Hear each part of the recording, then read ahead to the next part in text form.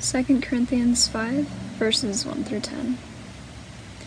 For we know that if the earthly tent we live in is destroyed, we have a building from God, an eternal house in heaven, not built by human hands. Meanwhile we groan, longing to be clothed instead with our heavenly dwelling, because when we are clothed, we will not be found naked. For while we are in this tent, we groan and are burdened, because we do not wish to be unclothed, but to be clothed instead with our heavenly dwelling, so that what is mortal may be swallowed up by life. Now the one who has fashioned us for this very purpose is God, who has given us the Spirit as a deposit, guaranteeing what is to come. Therefore we are always confident, and know that as long as we are at home in the body, we are away from the Lord. For we live by faith, not by sight. We are confident, I say, and would prefer to be away from the body and at home with the Lord. So we make it our goal to please Him, whether we are at home in the body or away from it. For we must all appear before the judgment seat of Christ, so that each of us may receive what is due us for the things done while in the body, whether good or bad.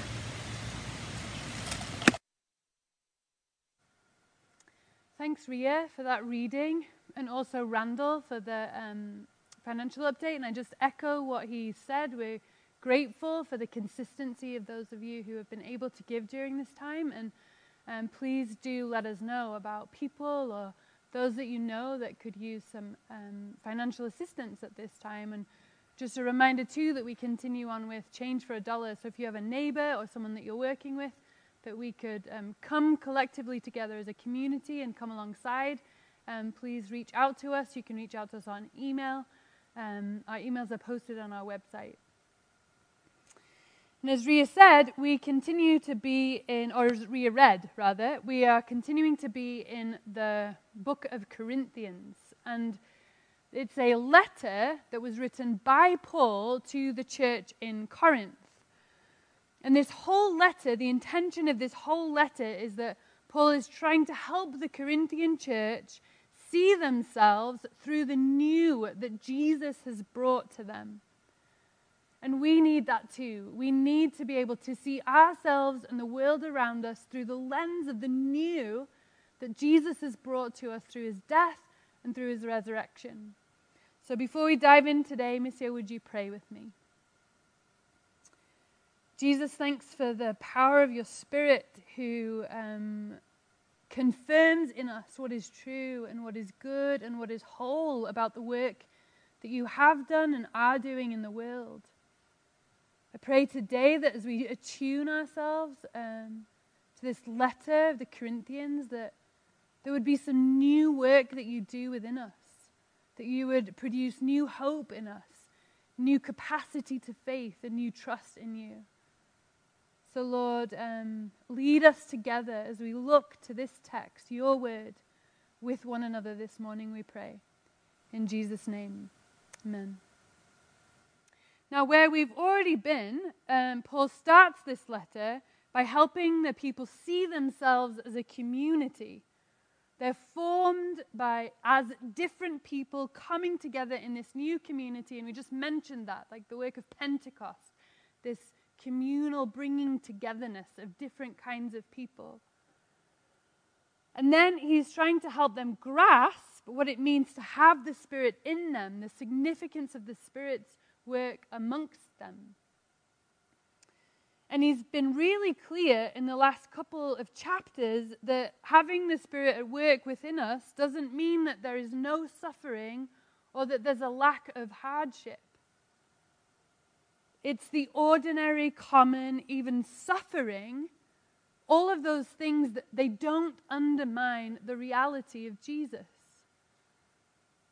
Those things, the ordinary, the suffering, the complexity, become the context through which Jesus' power and strength is revealed. And it's out of which the life of God is born into the world. So it's not the absence of hardship, it's not the absence of difficulty or the absence of weakness. Paul says it's out of those spaces that the life of God is born into the world. And so we pick up today in chapter 5 of 2 Corinthians. I'm just going to read a little bit before to give us context from chapter 4, verses 17. Paul writes, "For our light and momentary troubles are achieving for us an eternal glory that far outweighs them all. So we fix our eyes not on what is seen, but on what is unseen, since what is seen is temporary, but what is unseen is eternal. For we know that if the earthly tent we live in is destroyed, we have a building from God, an eternal house in heaven, not built by human hands. Meanwhile, we groan, longing to be clothed instead with our heavenly dwelling, because when we are clothed, we will not be found naked. For while we were in this tent, the body, we groan and are burdened, because we do not wish to be unclothed, but to be clothed instead with our heavenly dwelling, so that what is mortal might be swallowed up by life. Now the one who has fashioned us for this very purpose is God, who has given us the Spirit as a deposit, guaranteeing what is to come." So this passage here, Paul is using this image of a home and a tent, and earthly and heavenly, to talk about life and death. And he's talking about how it's going to be so much better, like when we take off what is mortal, like the fragility of our lives here, and we take on the eternal, which God promises. And I think when we read passages like this, all kinds of things come to mind. Some people resonate with this, like feel the weight and difficulty or the pain, physical pain of life, and want that to be alleviated. And so there's this anticipation of letting all of that go and being with Christ. But I think for some of us, we kind of feel like we should feel that way, but we like it. We like it. We like life. We like skiing when we can. We like friends over for barbecue. We're not thinking that there is going to be this relief. We maybe think we should think that, but we actually don't. And then for some of us, when we think about death, it brings the unknown, and with that unknown, a feeling of fear or trepidation. We wouldn't write this like Paul that we're longing for death. And I think some of that has to do with the paradigm that we bring to the Bible, the way that we understand who we are in the world, what our purpose in the world is, like what we're supposed to be about, what it means, what the end of life means. And I've got a diagram here that kind of shows us what we often bring as a paradigm to the biblical text. Here's earth, and then that long line is the life that we're living. We have ourselves there, me, the life that we're living. And then we have heaven and earth. And so, can you go back to that slide, the other slide, Haley? Oh yeah, sorry, it's there. Technical, I can't see things. So the heaven, so you have earth, and then you have us, and there's this long trajectory that is life, and at the end of it, somehow we go to either the good place, heaven, or not the not so good place, hell. That isn't actually what the Bible teaches. That's a paradigm that we bring, often that is from culture or just other places that we've picked it up. It's not the biblical paradigm. The biblical paradigm starts in Genesis, and it's where God created the heavens and the earth, and he called it good. And there was this connection and union between heaven and earth. And then there was a fracture and a rupture that happened. But God, in his goodness and love, always wants there to be connection between him and that which he's made. And so in the Old Testament, the temple is what brought that connection. And then Jesus fulfills the promises of the old, and he creates that connection. And you see the overlap there. And that overlap is where heaven and earth sit together. But the ultimate end, as we get to the end of the text in Revelation, is that there will be reconciliation between all things. God is going to reunite heaven and earth. It's going to reconcile heaven and earth back together, and there will be goodness and flourishing that happens once more. So you may ask me, well, Heather, what about the notion of hell? Well, in this picture that the Bible lays out, hell has been an infraction on God's goodness from outside powers and from ourselves, and it's a part of earth, but eventually that is going to be dislocated, sent out of the reality of where we live, and it will be apart from this peacefulness that God intends to bring. And those, you have writers like N.T. Wright and Christopher Wright and C.S. Lewis and Josh Butler and Tim Mackie, and this is the image that they give us as they teach through the biblical text. And it's what Paul is saying here when he says, we fix our eyes on things that are unseen, not things that are seen. And he's not here talking about a physical reality and a spiritual reality. He is talking about we fix our eyes not on this present world, but on a future world that we can hope in. And then the point that he is making is that the things that we see here are going to only last for a short time before they are swallowed up by life, us included. And the biblical word for that is shalom, that there's going to be no violence or hatred or death or sickness or pain or pride or criticism, but God's true reality one day is going to be brought into his world when he brings things back together in renewal. And that's going to be more real, even though at the moment it is out of sight. It's going to be tangible and tactile and real. And so this picture that Paul is giving is supposed to give us hope. And the context that he's speaking is in the context of suffering. Verse 17, we read it, is this light and momentary affliction. Which, to be honest, in this moment, I'm like, Paul, I think you're being a little British here. The British are known for being a little understated. Paul has experienced really deep suffering to the point of death. And he's like, these light and momentary afflictions. And then he says, we are groaning in verse 4, and we are burdened by the things and the weight that is on this current life and existence that we carry.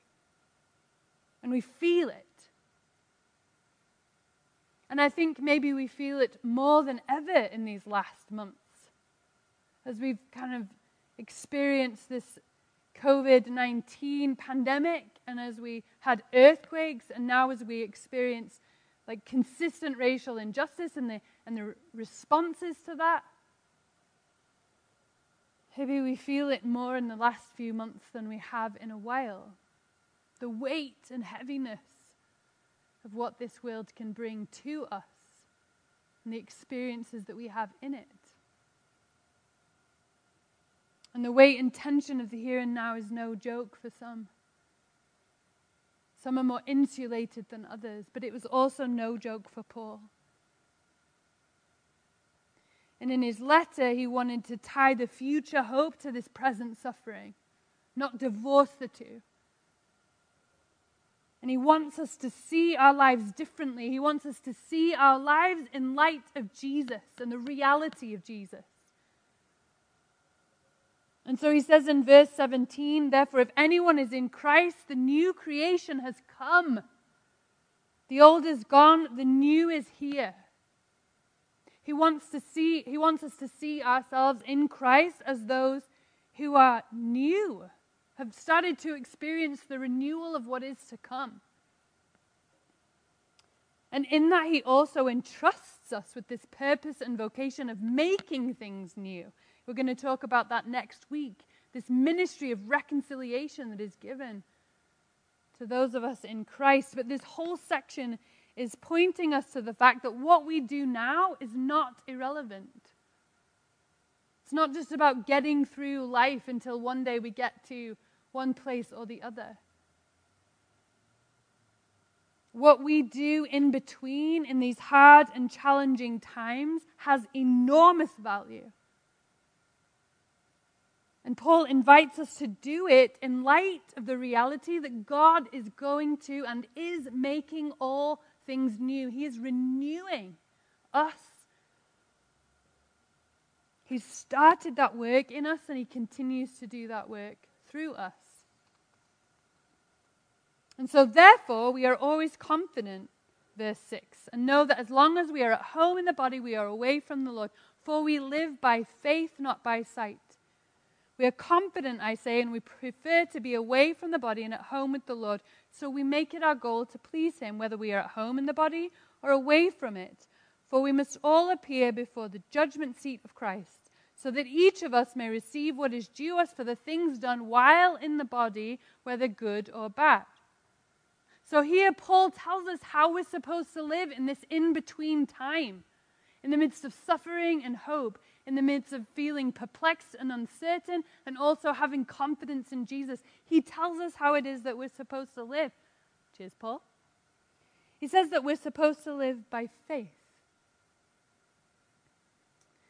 And one of the most quintessential texts in the Bible that talk about faith is Hebrews chapter 11.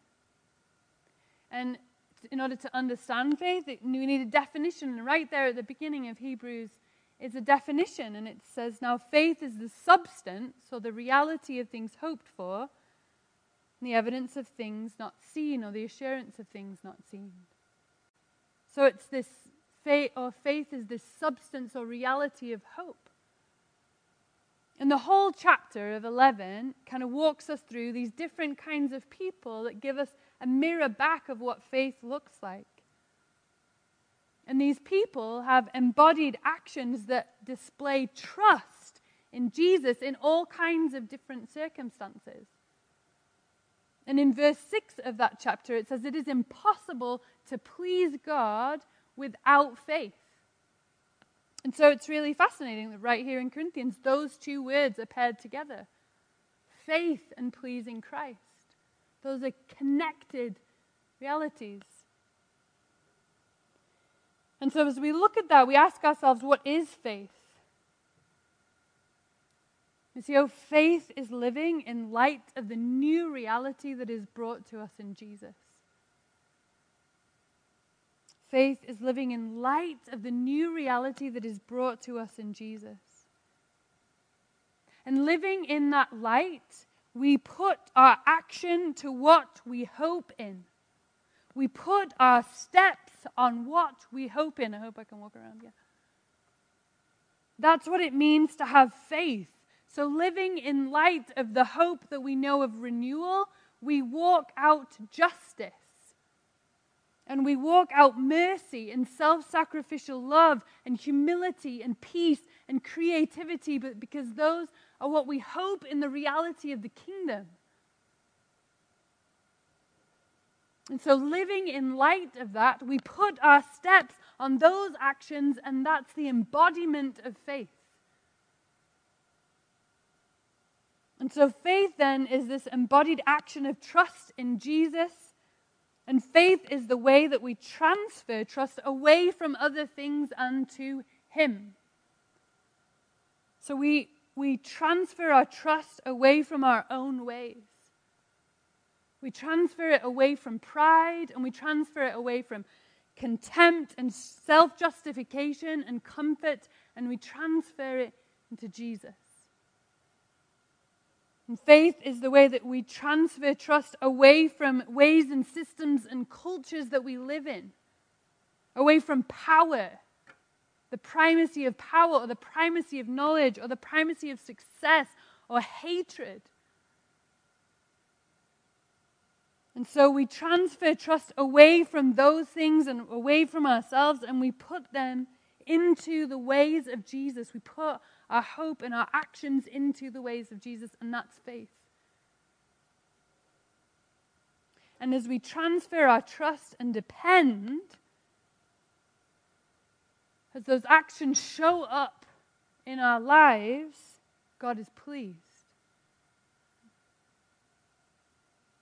Because the way that we are living reflects our purpose and our vocation, which is our newness, and to bring that newness into the world. And these actions of faith are what bring that newness into the world. The broken, hurting, fractured space we call now. Our actions of faith bring that newness into the world. And that really matters to Jesus. Verse 10, for we must all appear before the judgment seat of Christ, so that each of us may receive what is due us for the things done while in the body, whether good or bad. Basically, the things done while we are in the now. For we must all appear before the judgment seat of Christ, so that each of us may receive what is due for us, the things done while in the body, whether good or bad. And the context here is talking about believers. All of us. And as you read this, you might feel, again, a little unsettled. Jesus is going to judge us for what we do now? Yes. Yes. And we tend to hear that and place our old paradigm back onto this reading. Here we are, like, oh no, there's this tally of all the good and bad things that we've done. Like, when we get to the end, like, I don't know how it's going to measure up. And I think our perception often of Jesus or of God is that he just can't wait to find us out. To expose us to like shame and to blame and to guilt. That's kind of the feeling that we have when we think about being judged. But it's also kind of cognitively confusing because, like, what about Jesus? Didn't he pay for all those bad things? So how's he going to judge for the bad things? Right? There's so many passages written by Paul himself, who wrote Corinthians, that feel like they maybe contradict this. I mean, even if you just run down the page right now and look at verse 19, it says, none of our sins are going to be counted against us.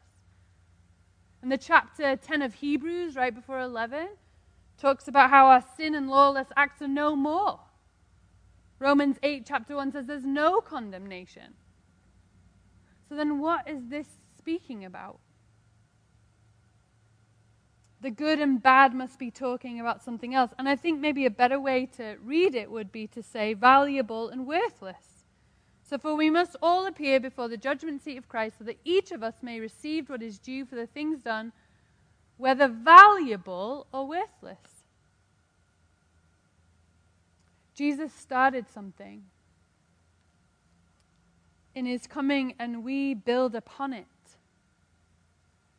And that's the sense of vocation and purpose that we have now, is like we're building upon this thing that Jesus started and that he will complete, and we participate in the building of it, and we do it with care.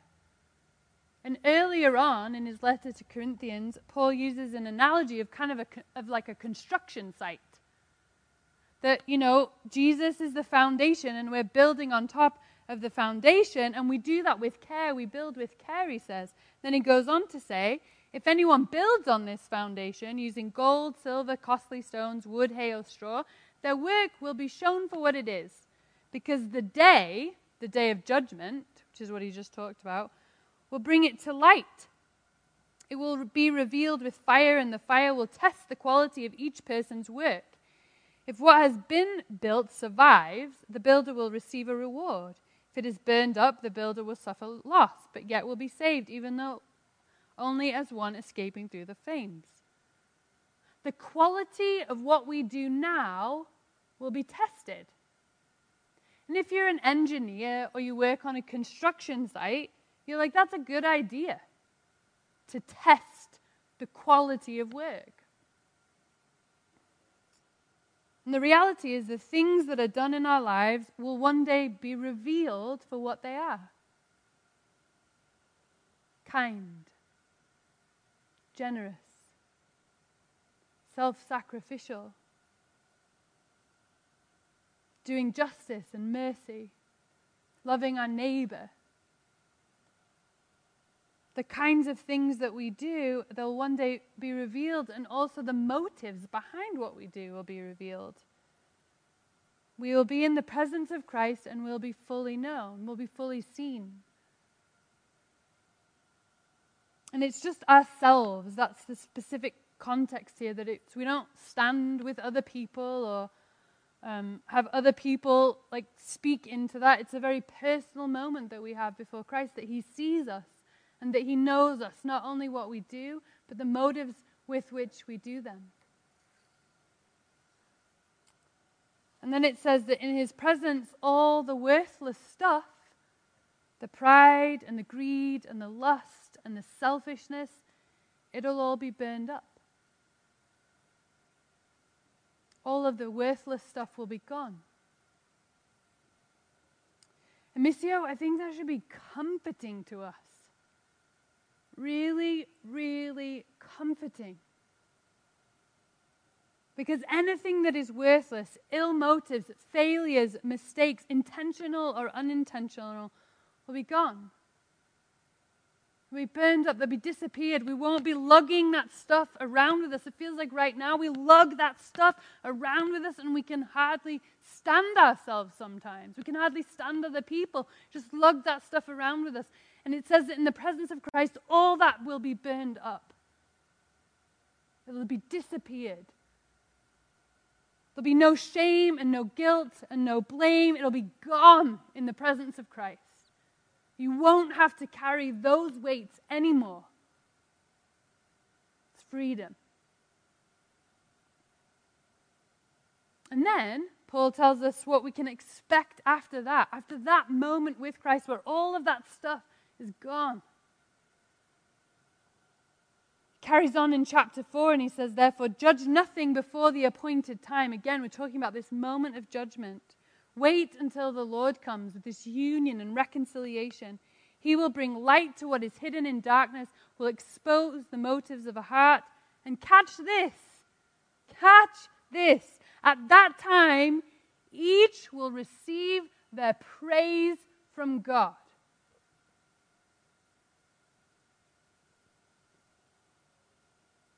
Each will receive their praise from God. So he forgives and then removes all the things that had no value. And then what does he do? Praises us. Gives us the applause. It's like the Lady Gaga song. To the applause, applause, applause. Is that the kind of judgment that you expect? Praise?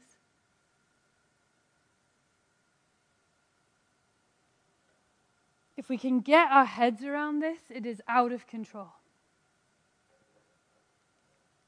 Because Jesus forgives and he covers for us. Removes guilt and shame and blame.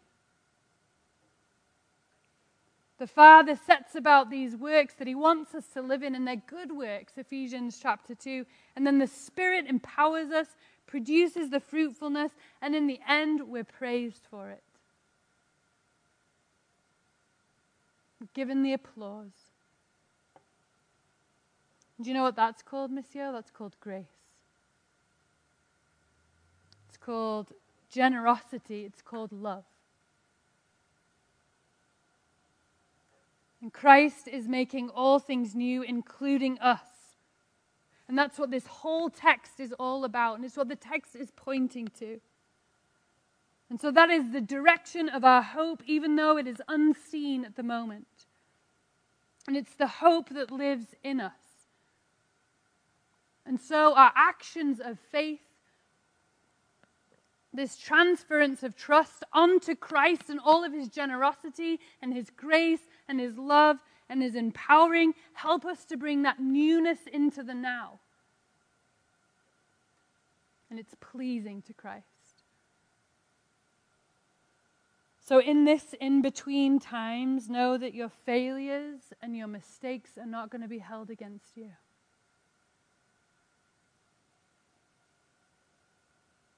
It's in between this time that we don't have to worry so much about that, but instead we can cultivate faith, which produces newness, which is what the world needs. And it's also what we need, Missio. Renewing, restoring, healing, hoping. And faith is what produces that in us and in the world. And so as you think this week, what I want you to do is think about ways that you could cultivate faith. And I have a couple of questions that I maybe jot down if you have a pen and paper that you can attune to this week. Is your imagination full of the hope of the kingdom?